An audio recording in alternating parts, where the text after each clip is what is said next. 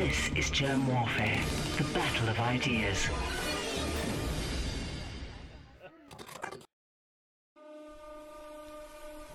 My name is Germ, this is Germ Warfare, the battle of ideas. Konstantin Kisin and Francis Foster, otherwise known as Trigonometry. Thank you for joining me in the trenches, gentlemen. It's good to be with you, man. Lovely to be here. So, if we are in a war, which position on the battlefield are you, gentlemen? I'm going to be the chef, mate. I'm going to be honest with you. I'm going to be preparing lovely things at the back. And, you know, if my side loses, I'll be transferred to cook for the other people. That's where I am. And what about like you? You like eating. Well, you know, the battle of ideas, a battle and a war are very different things, I think. So I try and stay away from thinking about everything that we talk about on the show as a war, because the moment you have a war, you have to have an enemy, and you have to kill the enemy or destroy the enemy. Whereas, you know, I'm much more sympathetic to the idea. I can't remember who it was that said that all wars are civil wars, for all men are brothers. And I'm really coming around to the idea that what we need is not a war, but rather to heal whatever divide we have in society. So that's my take on it. I'd rather not think of it as a war, because then maybe it won't be a war. Do you see what I'm saying? One of the biggest factors, obviously, is social media, which is amplified and caused many of the divides that we now see. So in the past, you used to talk about the sort of Hegelian dialectic, the idea you have thesis, synthesis, antithesis. I fucked that up massively. You have thesis, antithesis, and then you have synthesis, right? You come together at the end of that process of debate, discussion, you know, fighting, whatever. The problem now that we seem to have is there's a runaway process going on, whereby one side is going further off the one end, the other side is going off further the other end. And the problem is the algorithms of the big tech companies only reward you for going further off that deep end. They don't reward you for going, you know what, actually, I'm not going to dive into this, or actually, I'm going to be slightly more moderate. And I see this in my own, you know, communication. When I put a tweet out that's a little bit provocative, a little bit inflammatory, a little bit like that, it gets a lot of clicks and likes and retweets. Whereas if I say something a little bit more moderate and a little bit more sensible, it won't do as well. So the social media side of it is one thing, and I think they have to start understanding, those companies, that monetizing people's anger and outrage is not helpful to the world in which we live. And that pressure will come through, you know, government pressure, it will come through societal pressure. So that might be one of the ways that might start on a systemic level. On a personal level, though, we all have a choice, right? When you go on YouTube, or when you go on Twitter, or when you talk to other people, you have a choice as an individual. Do you treat this person as a human being who has a different opinion with which you disagree? Or do you treat them as the enemy? And every day we make hundreds of choices like that. So when I say I am trying to do that, I'm not saying I'm succeeding in every one of those decisions, but I'm trying desperately to make as many of those decisions constructive as I possibly can. And the problem is, as well, with social media, is it doesn't offer people the opportunity to heal. It doesn't offer people the opportunity to repair a relationship, because these two people were strangers and they've been pitted against one another. The things that make us human are the fact that you can see reactions, the fact that you can see that you've upset someone. Most people, when they've seen they've upset another human being, they don't like that feeling. But you don't get that from being on Twitter, etc. I can tell you haven't been to Russia. But you just get incentivized to behave in a particular way, whereby either you win, you destroy them, you wreck them, etc., etc. And as a result of that, that just incentivizes a type of behavior, which means we're never going to have that element of forgiveness. Yeah. We're never going to have people admitting they're wrong. And more importantly than that, we're never going to have people examining their own biases. And you go, you know what? Actually, this thing that I believe, it isn't true. There's holes in this argument. And what's happening is ordinary people are caught in the middle of it. And then you involve politics. And what we do now is we politicize everything. So a vaccine, whether or not to take a vaccine, which is actually personal choice, and should be the choice of every single person, what they put in their body has now become political. So if you take the vaccine, if you're on one side, then that's because, you're an idiot, you don't know what you're doing, they're experimental drugs, blah, blah, blah. And on the other side, if you don't, then you're unclean, you're putting my life in danger. And when you start involving politics in everything, what happens is that people get divided, people get angry, people start dehumanizing one another, and then we are where we are, where we're incredibly tribal. Well, you've actually created a very nice segue, because Konstantin, you made that remarkably brilliant video just a short while ago about vaccine hesitancy. Tell me a little bit about that. I mean, it's an incredible piece of art, is essentially what it is. Well, I wrote it initially as a Twitter thread that went super viral a few months ago. Then it became an article, and eventually we got around to recording it as a video because we're quite busy and a lot going on, and lazy as well. So we got around to it. But basically, the idea of this, my thesis is that over the last 5 years in particular, you could go back further if you wanted. For us here in the UK, the invasion of Iraq. And other things that have happened in the past have eroded trust. They've eroded trust in government. They've eroded trust in the media. Over the course of the pandemic, I would argue that modelers and scientists and many doctors said things that eroded trust in what they say. And so while I am in no way attempting to say people who don't take the vaccine are right to do so, that's not a call that I can make. First of all, everyone's got to make their own decision. Secondly, I'm not a scientist, etc. But the point of my video about why people are hesitant about taking the vaccine is that if you keep lying to people, they will cease to believe you at some point. It's the boy who cried wolf. And I think one of the things that I'm keen to emphasize to the sort of mainstream people that listen to our show, the journalists, the politicians, and whatever, is that you're not going to persuade people of whatever it is that you want to persuade them to do or to believe or to not do or not believe.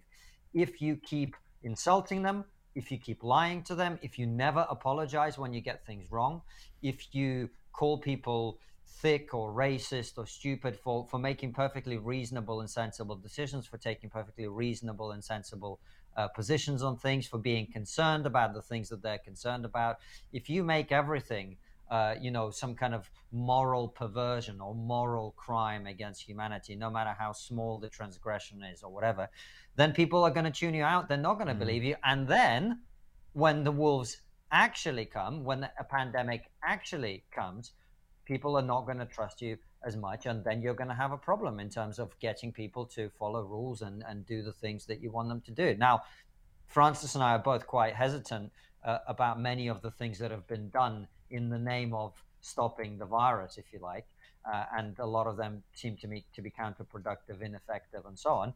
But on the other hand, I also think that a lot of people on the sort of antithesis side of the argument have gone quite off the deep end and are talking about conspiracy theories that I don't believe in for 1 second. So that's kind of the tension that we have. And I think it's important for people to understand that just because someone believes something that you disagree with or that is factually incorrect and you're based on what you know, does not mean that they're a bad person that needs to be insulted or talked down to or whatever. That doesn't mean that you can't say, well, this idea that you're putting forward, I don't agree with it. And frankly, it sounds a bit silly to me and whatever. But if you start insulting people and calling them stupid or selfish, which people are now doing, or you start punishing them for having the wrong opinion, which has been happening for some time, then you're really in trouble. You want to find the common ground, not the stuff that creates the Grand Canyon between you. I mean, that is so important, is seeing the humanity in another person, in realizing that politics isn't the most important thing. It's just not. There are so many more important things. And the great tragedy of society now is that 10, 15 years ago, we understood this. We did it. We've always conflated politics with morality, but we didn't conflate it as much as we do now. You could see, people met up for a particular, meeting, a group of friends meeting or a family meeting. They'd be like, oh, that's Uncle Eric. You know, he's a bit on the right, but it's absolutely fine. You know, and you talk with Uncle Eric. But now, when you see Uncle Eric, you dehumanize him. You know, he's this, he's that, he's whatever else. And it doesn't matter that Uncle Eric might have all of these wonderful qualities. But because he thinks in a way that is different to you, he's automatically wrong, evil, and a pariah. And the problem is, and we're seeing it right the way through society, we can't carry on like this. Because what we're doing is we're fragmenting day upon day upon day. And as a result, we're losing cohesion. And it's also a kind of narcissism where somebody assumes that their opinion is superior to somebody else's. That is part of it, but I think another part of it is we've kind of like I've been thinking about this in the context you mentioned, you know, the vaccine hesitancy. In a free society, it is inevitable that on any issue, people aren't going to agree on everything, right? You're never going to get to a position where everyone does what the government tells them to do, because that's one of the symptoms of a free society. If you want to live in a country where everyone does what the government tells them to do, you know, we've got a one-way ticket to North Korea for you, and we'll happily pay for you to go there. But unless you want to live in that society, you have to accept that there's going to be people who don't do the mainstream thing, who don't follow the rules. Many times, there are going to be people who are doing things that are harmful to themselves or to others or whatever. Like, you know, it's never occurred to us, certainly in this country, to discriminate against people who are overweight, or discriminate against people who are smokers, or discriminate against people who engage in extreme sports, or who cycle in London, which is quite dangerous, or whatever it is, right? Like, that's never been an issue that people thought, well, actually, we need to punish these people into making the right decisions, right? But now, because there's a pandemic, and because people are scared, and because the issues become heated, these conversations are being had. And in the rest of Europe, they're actually implementing draconian policies to punish people who haven't had the vaccine. They're fining them, they're locking them in their homes, they are threatening them with losing their jobs, etc., etc., etc. All of that, to me, is very, very dangerous. And some of the lines that are being crossed are really, really not good. But equally, and this is the important piece as well, is like Francis and I just had COVID a month ago. We both had it quite badly. We are not downplaying the seriousness of the disease at all. There are groups of, you know, cohorts of the population for whom it's extremely lethal. So it's about having a sensible dialogue. And my problem is when you start to see people being demonized, when you start to see people being smeared, when you start to see people on both sides being attacked for just having a different opinion or doing a different thing. That to me is much worse than the pandemic itself. I'm about to ask you about the left and the right, but before I do, I just realized what was different about the two of you. Your moustaches are gone. Yes. Yeah, that was an experiment that will never be repeated. Exactly. What was that all about? For charity. It was for Movember, which I don't know if you do in South Africa. Yes. But you yeah, exactly. So we grew moustaches, made ourselves look like twats, and tried to raise some money for prostate cancer. Whew. So who had the more brilliant moustache? I think Francis did. Right. He looked like his great hero. Yeah, I did. You know what the worst thing was? So we did an interview called "The Truth About Trigonometry," where we talked about how we started out and our journey through the show. Yeah, I watched that. It was very good. Yeah, and there was a clip in it which was me talking about diversity, which is basically saying that diversity, what we call diversity isn't actually diversity, because there's no diversity of opinion. Diversity, the title of the clip was having people of different colors, ages, races, all saying the same thing. And Joe Rogan retweeted it, right? Which was, of course, lovely. But it then went out to like 7 million people with me and this demented moustache on my face. Looking like a well-known former German leader from the 1930s. And then underneath, there were all these comments like, who's this douche with this stupid mustache, man? And like, just all that. Sorry, man. I get a bit feisty on Twitter sometimes. So it was just all comments about what a complete gimp I looked like. What has happened? How have we arrived at this point where we're in the year 2022 and everybody is offended by everything? I mean, that is a question for the ages. And the reality is that there's a lot of different reasons as to why that is. Education system must take a lot of the blame for it. What the kids are being taught, how they're being taught. You know, they go into university, they're being given these ideas. They then come out, and they are the people who are then going to be in charge of the media, etc., etc. And look, I think as a generation, you can see it. You can see it when you talk to employers, and they say how much more difficult the newer generation is. You know, how much more sensitive they are.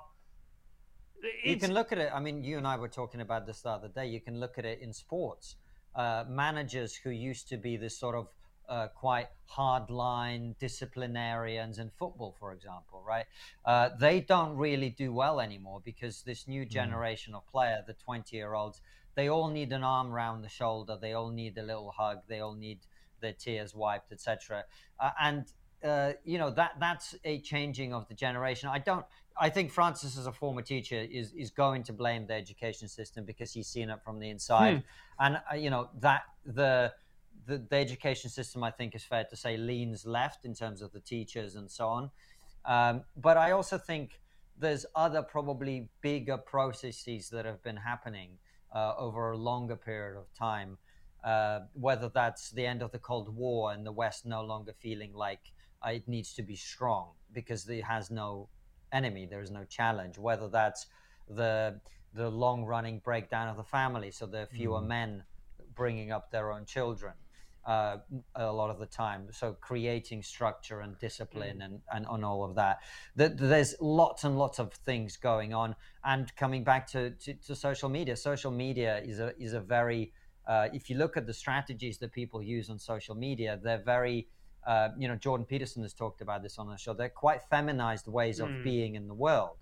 And so I would say that more broadly, and I don't say this necessarily as a criticism, because I think women are wonderful and some of the female ways of being in the world are brilliant and really necessary and have helped me in massive ways in my life, for sure, to take some of the edges off me. I found that incredibly useful. But also, as a society, we have become more feminized. And I think that's why you're seeing this greater focus on, well, how do I feel, my emotions and things like that.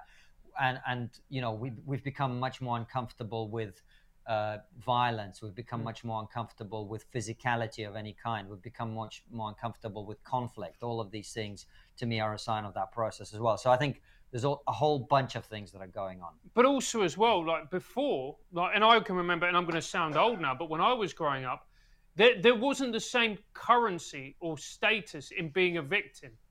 But now with something like Facebook, you can regale about how, you know, something awful happened to you, and you put it up there, and then you get thousands and thousands of likes, thousands and thousands of comments. Whereas before, something awful happened to you, you went and spoke to somebody about it, and they went, right, okay, well then, you know, dust yourself down and carry on and stiff upper lip. And look, there were downsides to that particular way of being. But my point is that we have now given a currency and a status to being a victim. So people who continually seek victim status are able to increase their status, particularly on social media, etc. Can you gents remember the time before Facebook? It's becoming a blur to me. Yes. Yes. Just about. Yes. Yes, it was a very, very different world. People forget that even as recently as 2004, there was no YouTube, there was no Facebook. You know, the only thing that in my mind was it was Bebo, and the other one was MySpace. But the reality was most of us weren't online. Most of us didn't spend our time online. And when Facebook first came in, it was sold to us as a way to connect with people and to, you know, and to stay connected. But the reality is, and I always think about this, I saw this very, very glamorous couple in a restaurant, and they sat down opposite each other, and you look at them, and they're at the very peak of their lives, or at the very peak of their youth, their beauty, and all they did was literally stare at their phones for the entire meal. What we've been sold is a sham. It's not a way to connect, it's a way to disconnect. And that's what you're seeing right the way through society. That's what Francis does, by the way. He goes around restaurants staring at beautiful couples. Yeah, I do. Judging them. Exactly. Now, you've got to do something when you're pushing 40. Well, you gentlemen are comedians, so you're supposed to see that stuff.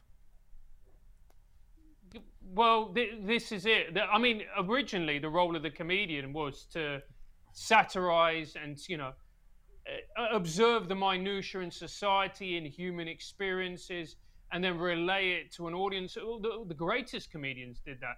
And where the biggest laughs always were in the taboo subjects, the subjects that you weren't allowed to talk about. That's where the biggest laughs were, where you laughed and then took a sharp intake of breath and thought to yourself, I can't believe, he or she or like someone like Joan Rivers has just said that. That to me was the apex of the art form. But I think more and more it's become more fraught for comedians. My wife and I were watching Friends not so long ago, and she said to me, "Can they still get away with some of those jokes today?" And Friends was tame. Yeah, Friends was It was a family show. Yeah, Friends was incredibly tame. But when you think about it, you say that, and then there's part of me going, "What's he talking about?" And then I look at it more deeply. The fact, that the fat suits. I mean, there were some jokes where, they used the word gay as an insult. It was a pejorative. Look, part of it was because it was of its time, but there's also part of it where you couldn't do the jokes that you did at that time anymore. No. Even though they're not malicious, they're not discriminatory. It was all done with a lot of compassion for everybody, and everybody got made fun of. But that entire show couldn't get made now because there's not enough diversity visually. Yep. Some of the jokes are not the right jokes, and also I think the tone has changed as well. Like I think I've definitely, I would say, I've seen since the time that I used to watch Friends, like a lot of the, not all, but quite a lot of the entertainment shows that have done really well, whether that's House of Cards or Game of Thrones or others of that sort of nature, we've really become very interested in the darker sides of human nature, I think, in recent times. So Friends, which was all about lighthearted and relief, I don't know that it would do as well in the current climate either. You guys are British, and in my view, Britain has produced probably the best comedians in history. And let's go a bit further back to, Monty Python and Peter Sellers. You're triggering Francis here. He doesn't agree with that statement. It depends what you mean by comedians. To me, the greatest stand-up comedians have always been American, but that's because stand-up is an inherently American art form. But yeah, I take your point. If you look at people like Monty Python, particularly John Cleese, brilliant comedian. And I'm thinking of The Party with Peter Sellers. Yes, brilliant film. That's actually my dad's favorite comedy film. I'm sure the viewers are very interested in that. Yeah. About your dad's favorite. Mate, you should check it out. If you've never seen The Party, you should. No, I'm not denying The Party may or may not be a good film. I'm just saying that it may not be relevant to an audience on the internet what your dad likes to watch. Well, maybe they should, because actually, if they listen to him, he's got very good taste. So, look, we are two comedians. We started our YouTube show, which is called Trigonometry, in April of 2018. We started it because we were operating in the comedy industry, where we started to feel some of these tendencies that we've been talking about really affecting the way that world was operating. So in addition to the fact that everyone in comedy is super woke and thinks that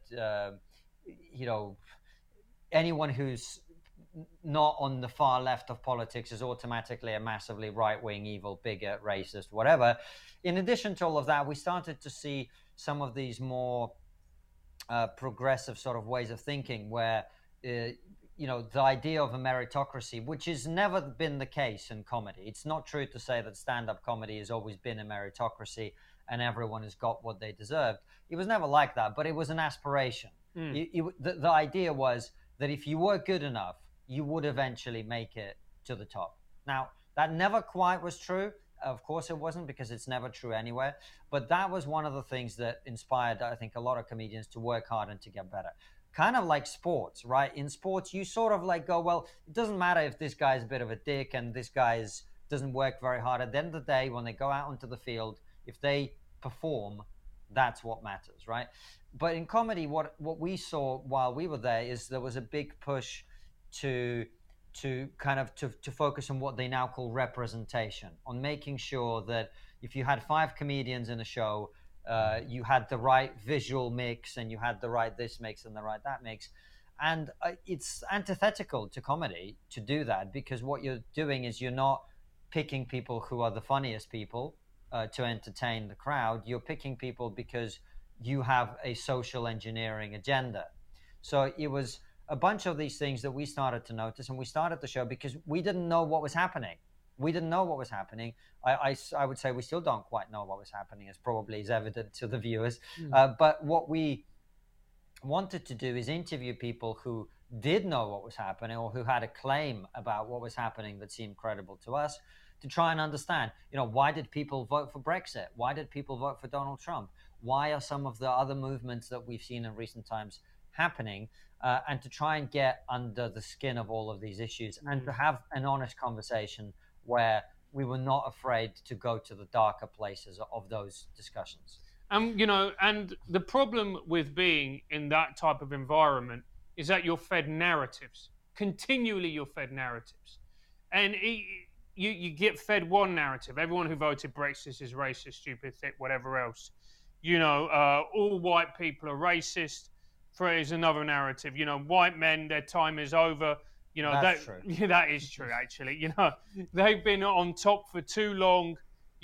Particularly ignoring what we have in the UK, which is a class system. All of this.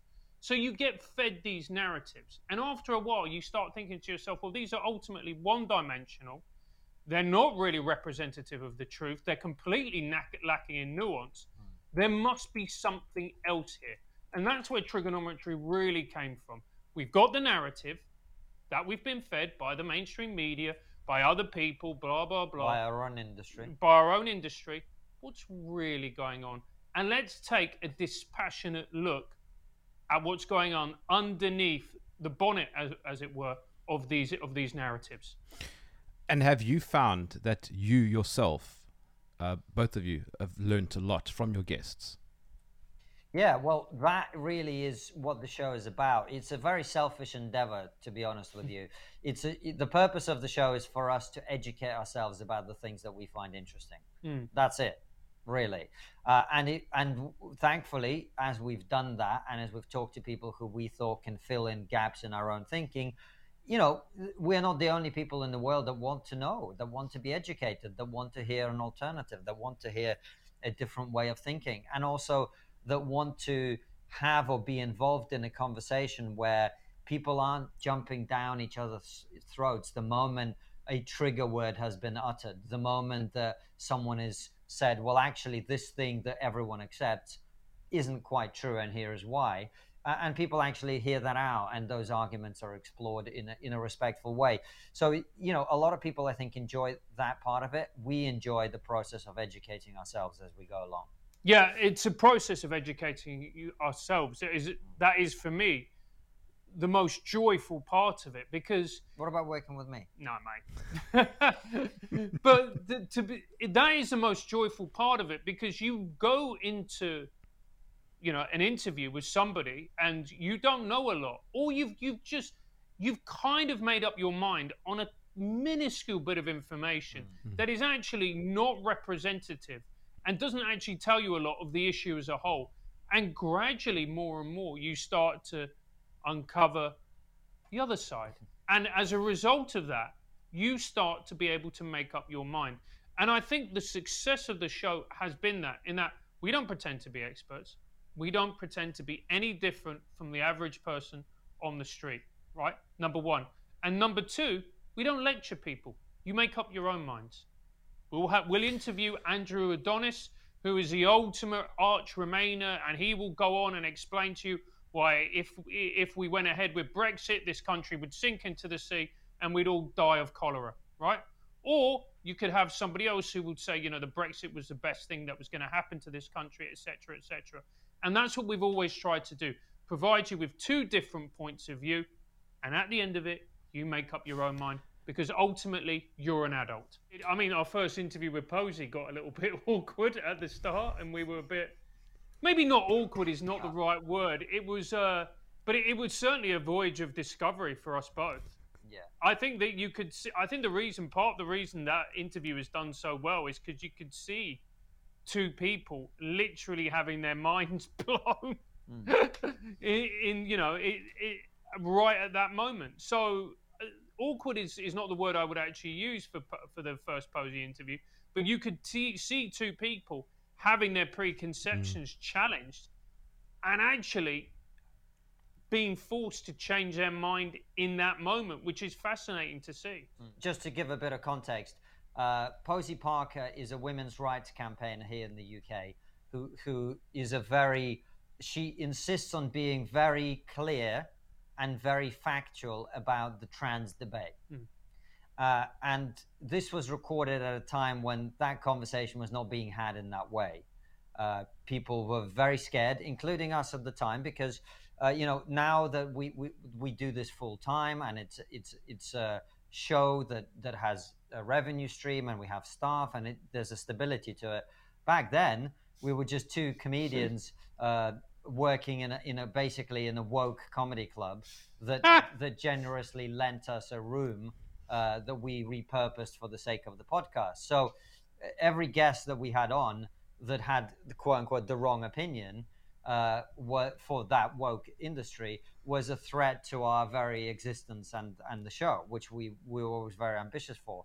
So she came in and she was pretty, unrelenting about her position on it, which I have to say I was sort of leaning towards anyway, but we did give her a bit of a hard time because we were trying to get to the truth.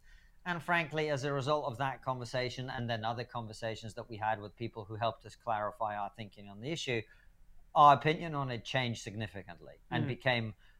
And it's not even that like it changed before we thought the sky is green and now we think it's blue. It's more like we always suspected the sky was blue, but we also knew that it was dangerous to say that it's not green. No, it wasn't dangerous. It was fucking suicidal. Yeah.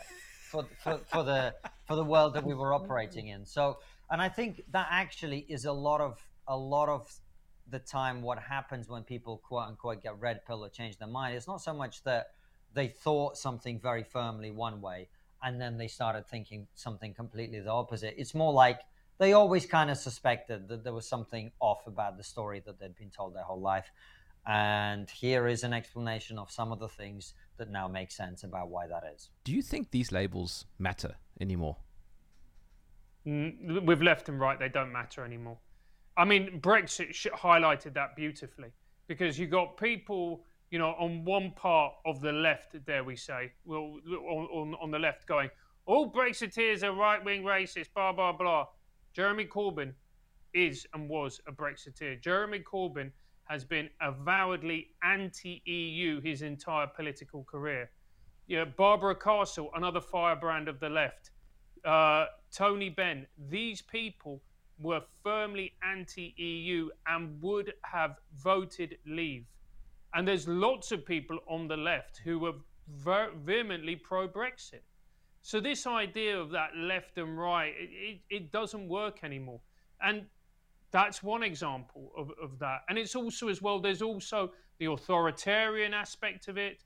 There's also, the libertarian, someone can be on the right, for example, and be a right-wing libertarian and have completely opposing views to a right-wing authoritarian or someone who is incredibly, incredibly socially conservative. So I think these blanket terms, they don't really work anymore. And as a result, I think that's part of the reason we have these disagreements, because someone will go, oh, this person on the left, and point at Owen Jones, and then talk about another person on the left and say, I'm trying to think someone like a Paul Embry, when actually, in many ways, they have completely opposing views. I would add to that as well that I don't necessarily agree with Francis about the left and right and Brexit thing, because just because some people conflated Brexit with being right-wing doesn't mean that the label of left or the label of right is necessarily useless. I think there are some overarching themes that most people on the left will get behind. That, for example, the idea that the state should play an expansive and active role in supporting people who are struggling, that is a fundamentally left-wing idea, right, economically. And on the right, there will be other things about the way that people are, or the way that people ought to be. For example, it is a fundamentally right-wing understanding that human beings are flawed, right? The left sort of tends to see human beings as these malleable creatures to be perfected by society and the government. The right takes a different view, which is human beings are flawed. They can't quite be cured of their flawedness, so we have to accept them the way they are. So I think it really depends on how you use these labels. I think they're useful in some contexts and less useful in others. I think Francis is right that the authoritarian versus libertarian thing is much more important at this moment in time. At this point in time, that is a crucial distinction. But when this pandemic ends, whenever that is, 2027 or whenever this happens, right? 3006. 3006. The economic damage that we have done to ourselves and the pandemic, look, most of the damage, I would argue, came from the pandemic itself. It was always going to be disruptive. But a lot of the damage has also come from the way that we've chosen to respond. And all of that is going to have to be sorted out. And left and right are going to play very heavily into that, because on economics, the distinction is quite accurate, I think. So, look, it's complicated. And the one thing as well, I think Francis makes a good point about is not only are they sometimes not useful, actually sometimes they're really counterproductive and unhelpful, because what a left-wing person is in the UK will be very different to what a left-wing person is in South Africa or in Russia or even in America. So when we use these terms, when, let's say, I was talking about the left, your audience in South Africa might be hearing the word left, but the pictures they have, the images and the videos and the streams of information they have that match up to the term the left in their head are completely different to what I may mean by that term. So sometimes they can actually be unhelpful as well. I mean, you see that with the term liberal. What liberal means in the UK and what liberal means in the US are two completely different things. So you see that in a lot of our interviews. Konstantin could use the word liberal in the UK sense, and then you get people saying, "Oh, that's not what it means." But we're talking about the same word meaning different things, and that as well is what muddies the waters when people are having these discussions. Okay, but then how do we navigate that? Well, why do we need to navigate it? What is the purpose of navigating it? That's a good counter question. I don't know the answer. Right. So why do we? This is the thing. Is like why does that? This is the thing that bothers me most of all about the position we find ourselves in. And I understand, having spoken to evolutionary psychologists and biologists and read about these issues a lot. Human beings are always going to be tribal, right? But to me, I want to fight against that with every fiber of my being. I don't want to be part of your fucking left-wing tribe or your right-wing tribe or your up tribe or your down tribe. I want to think for myself, right? So to me, I don't know what the purpose of these labels is exactly.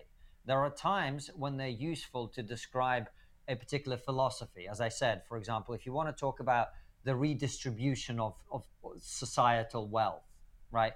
The left, broadly speaking, has a particular view of that, and the right, broadly speaking, has a different view of that.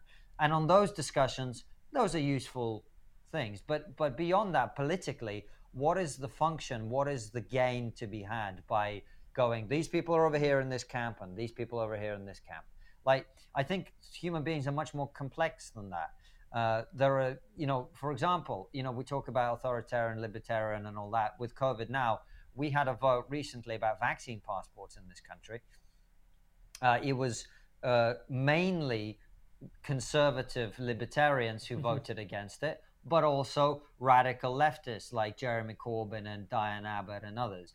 So, I think these labels sometimes are being used as a way of putting people into groups in which they don't necessarily belong. So that's why I'm asking you the question: what is the purpose of having them? I think part of the reason is because it's a shortcut, and human beings, we like shortcuts. that we've got a limited amount of hours in the day. If we can sort of put someone into this particular group, we're going to do it, because then it means that we don't have to think about it or that particular issue in as much depth. But the problem is, as well, it's we need to stop thinking like that, because it's tearing society apart. Because a lot of the times these labels are used to dehumanize people, and they're used to, particularly the term right wing.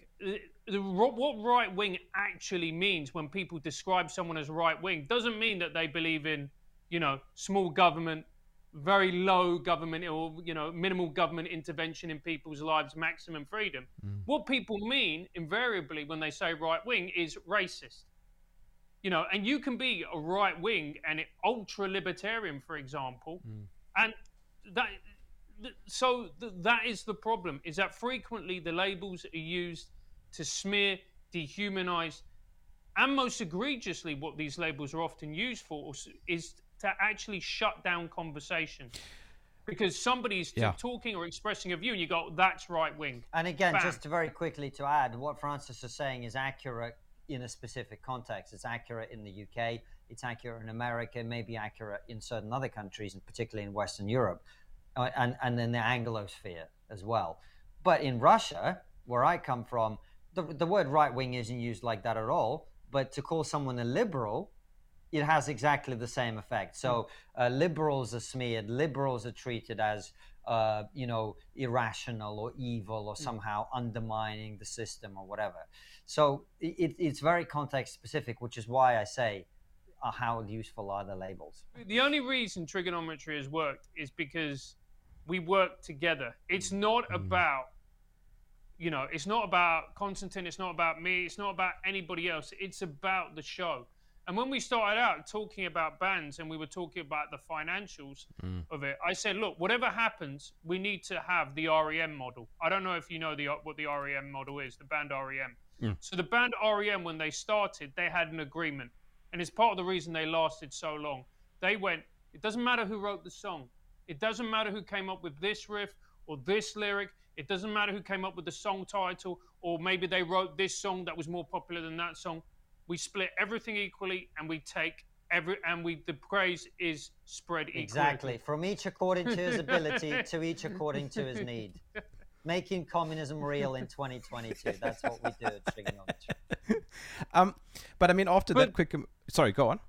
But that's the point. It's when you start to involve ego in any particular operation, and it becomes about sating or satisfying or amplifying one person over another, that's where things start to go wrong. And the most important thing to us, actually, and what I'm really proud of, is when you watch a trigonometry show interview, doesn't matter who it is, it's not about us, it's about the guests. And it's our job as interviewers to get and to crystallize the guest's thoughts on a range of different subjects for the audience. Because there is nothing worse than for an interviewer who continually butts in, continually gives their opinion. So that's what we're really proud of, and that's why the show works. Except when it's Sukarat Bhakti, then it's about YouTube's policies. Yes, exactly. As we called him, Dr. Grossballen. Dr. Big Balls. Indeed. So that was that was a trip, because when we recorded that interview, we thought 40,000 people were going to see it, and he said some things that went against the mainstream view on COVID at the time. We didn't expect it to be this phenomenon. I'll give you an example. I was having lunch with a friend of mine, and when we were eating, this guy came in. This guy, South African guy, came in, black guy from South Africa. He went to me, "Are you the guy?" I went, what have I done now? Is this you? Pulled out a phone and then just showed us two with Sukarat Bhakti. And he went, "My dad gave me this in Durban. Did you?" And then I was like, "Yeah, it is me." So we could never have predicted what happened with that interview and how it went super viral, etc., etc. Cancel culture to me is like someone says something slightly offensive and then their career gets ruined. That's kind of what I think about when people say it. Maybe I'm wrong or misinterpreting, but that's my interpretation. What you are talking about is much more significant, which is having created these incredibly powerful tools for spreading of information. We have now seen a process similar to what happened when human beings invented the printing press, and the people could read the Bible for themselves and could read other books for themselves and see what they said, instead of having this class of nobility and priests interpreting the truth for them.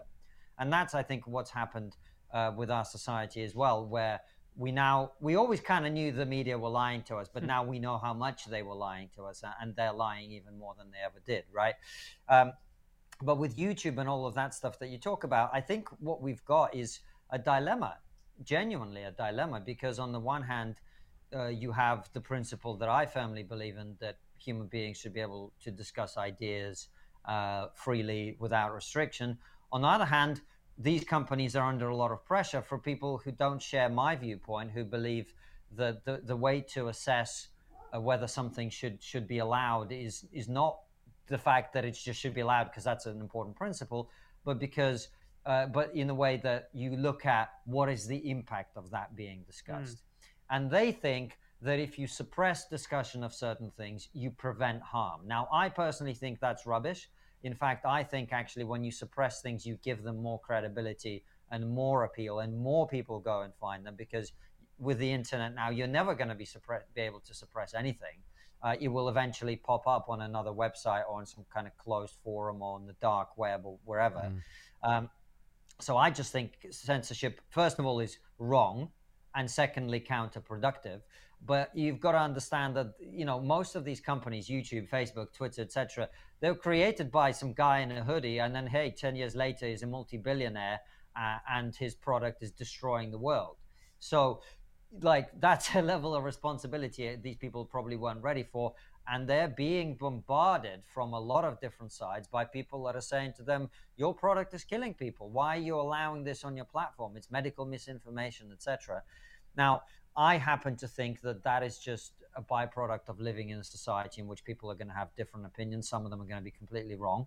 Some of them are going to be damaging. It's true. They will cause other people to believe it and do things that they shouldn't do that will hurt them. But I just don't think you're going to, first of all, you're just not going to be able to get rid of that. And secondly, I think the principle of a free society is much more important even than the fact that some people will say things that are harmful. And also as well, these big tech companies have I wouldn't say it's the original sin, but it's very much that kind of Catholic idea whereby they feel that they brought Donald Trump to power and they made Brexit happen. You know, and a lot of people on that side of the argument make that say that consistently against these companies. Which is why I am always saying I believe in the freedom, because I don't want whoever it is deciding who gets elected president, right? Donald Trump did not get elected president by Facebook or by Twitter. Donald Trump got elected president by the people of the United States, right? Now, you may dislike Donald Trump, and I was never a big fan of his.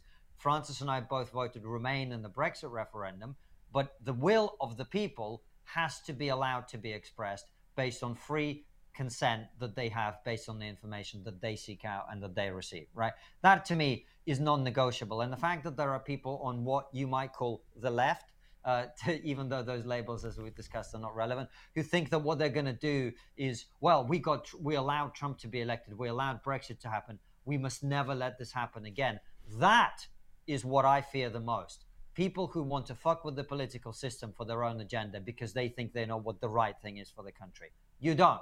That's what a democracy is. People get to vote and they pick people, and half the time they're going to pick someone you don't like. Get over it. And this is it. But they have got that original sin where they allowed Trump, or they facilitated Trump to be elected, Brexit to happen. So they feel that this should never, ever be allowed to happen again, which then means that they come down harder on creators who have heterodox views, or people speaking out that criticizes the mainstream narrative or goes against it.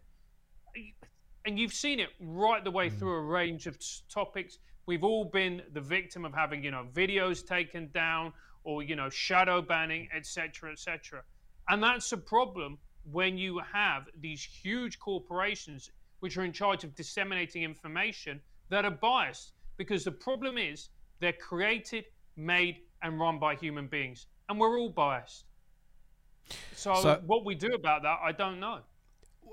Is one of the alternatives then to create parallel structures like, I don't know, Odyssey, BitChute, things that in the context of YouTube, for example, if you're constantly being censored, supporting the other options, or is dealing with YouTube itself more important?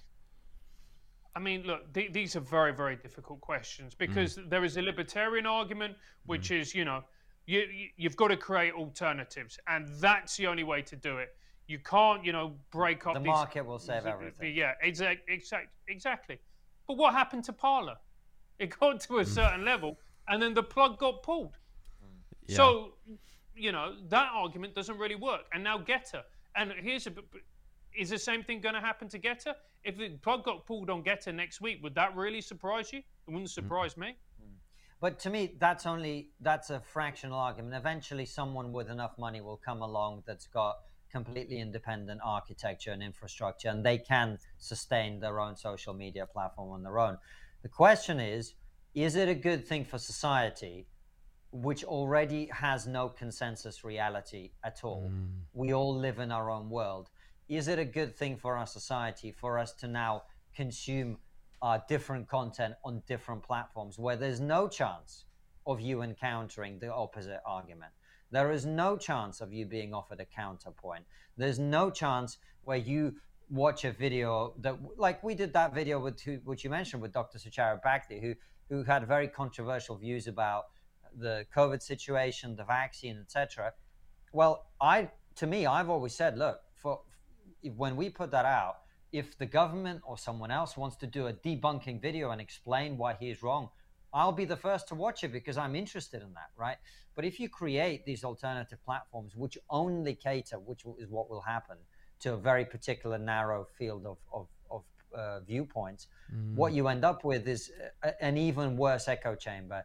And that comes back to what we were talking about earlier. Are you ever going to get to synthesis if we're all watching our own TV show and we all live in our own reality? That, to me, is a concerning part. So that's why I am keen for YouTube to get better and to become less censorious and to become what it was actually at the beginning of the internet, which was a sort of wild, wild west in which anything goes, and you enter at your own risk. And sure, you can have parental controls and people under 18 shouldn't be able to access certain types of content. But by and large, man, we're all adults and we're all entitled to see what people's opinions are. Now, there are lines, of course, when someone is inciting violence or, the equivalent of shouting fire in a theater. But apart from that, it should all be out there, because if you try and suppress it, it's just going to make it worse. And this is one of the things I would say, much as I don't think the labels are necessarily useful, but a lot of the left-wing mentality, remember when I talked about how they think that things can be perfected? A lot of the mistakes people on the left make, and, just for balance, people on the right make a lot of mistakes as well, which we can talk about. But on the left, the mistakes that they make is they believe that utopia is possible, that if only we just did the right things, everything would be great. And the truth is, that isn't how life works. The truth is, when it comes to management of information and media and censorship and all of that, you've got a bunch of very bad choices. You can either censor stuff, which is bad in itself, and that leads people to become more invested in these conspiracies and counter narratives or whatever, or you cannot censor stuff, in which case a lot of that information will be out there, and there will also be people who watch it and make bad decisions as a result, etc. There is no good option. So you just have to pick the one that you think is the least harmful. If you try and get a perfect result, you will do the biggest amount of damage. In front of you, there's a crystal ball. What do you see?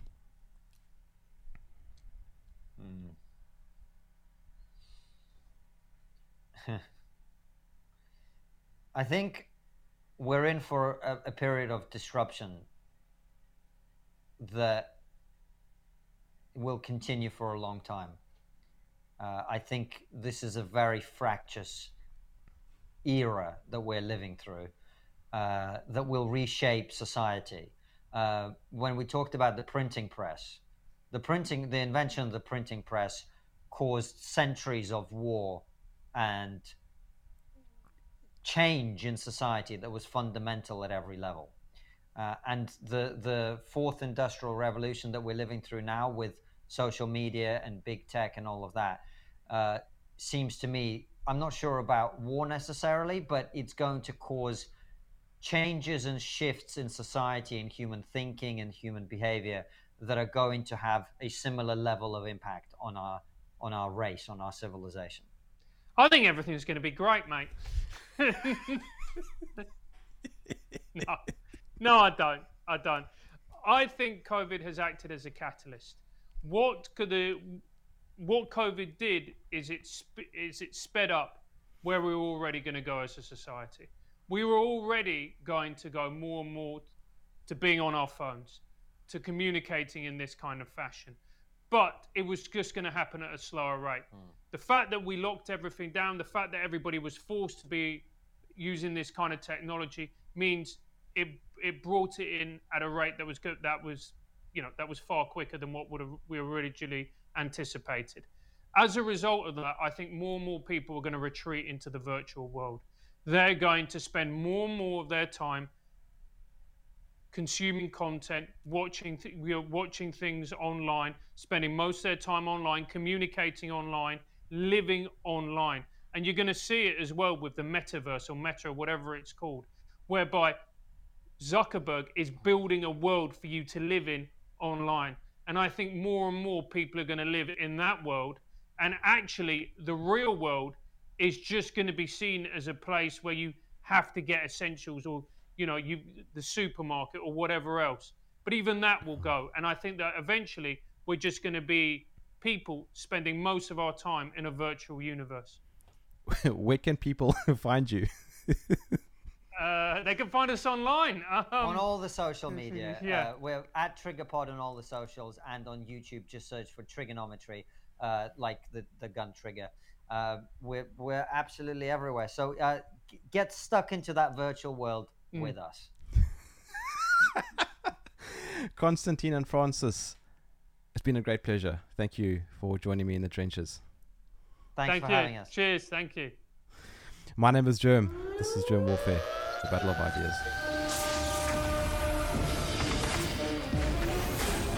If you enjoyed this podcast, please visit supportgerm.com.